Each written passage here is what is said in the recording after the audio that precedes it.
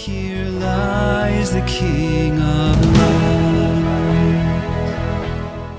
So God is bright, amazing and wonderful and radiant, as we learnt. But we can also say that God is light because he is pure and holy and without sin. This word light that John uses is not just describing a physical manifestation of God being brighter than the sun, but he was explaining how God is truly good and sinless. Jesus himself, during his ministry, said, "I am the light of the world," John 8, verse 12. Now, people could look at Jesus and not die on the spot when he came to earth. So he was shining God's light, truly, but in a different way. He was shining God's light of perfection in his character. In fact, in Hebrews 1 verse 3, the writer says, "Jesus the Son is the radiance of God's glory and the exact representation of his being."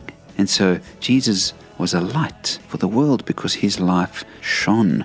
His life was full of glory and perfection and wonder and love. And so do you see Jesus in this way? He was a great man. Of course, he was a great teacher. He was a healer. He did great things. But do you see him as a light, as a perfect and wonderful representation of the glory of God? Think of it. In a world filled with darkness, filled with hatred, filled with selfishness, filled with abuse, corruption, Jesus stands above it all. Even though he came down and spent time in this dark world, he wasn't corrupted by it at all. He is perfect, sinless light. And oh, I'm so glad that I've found him. And I wonder if you know him and love him as the light of the world today. I hope that you'll praise him and worship him in your heart today, because in a dark world, he is perfect light.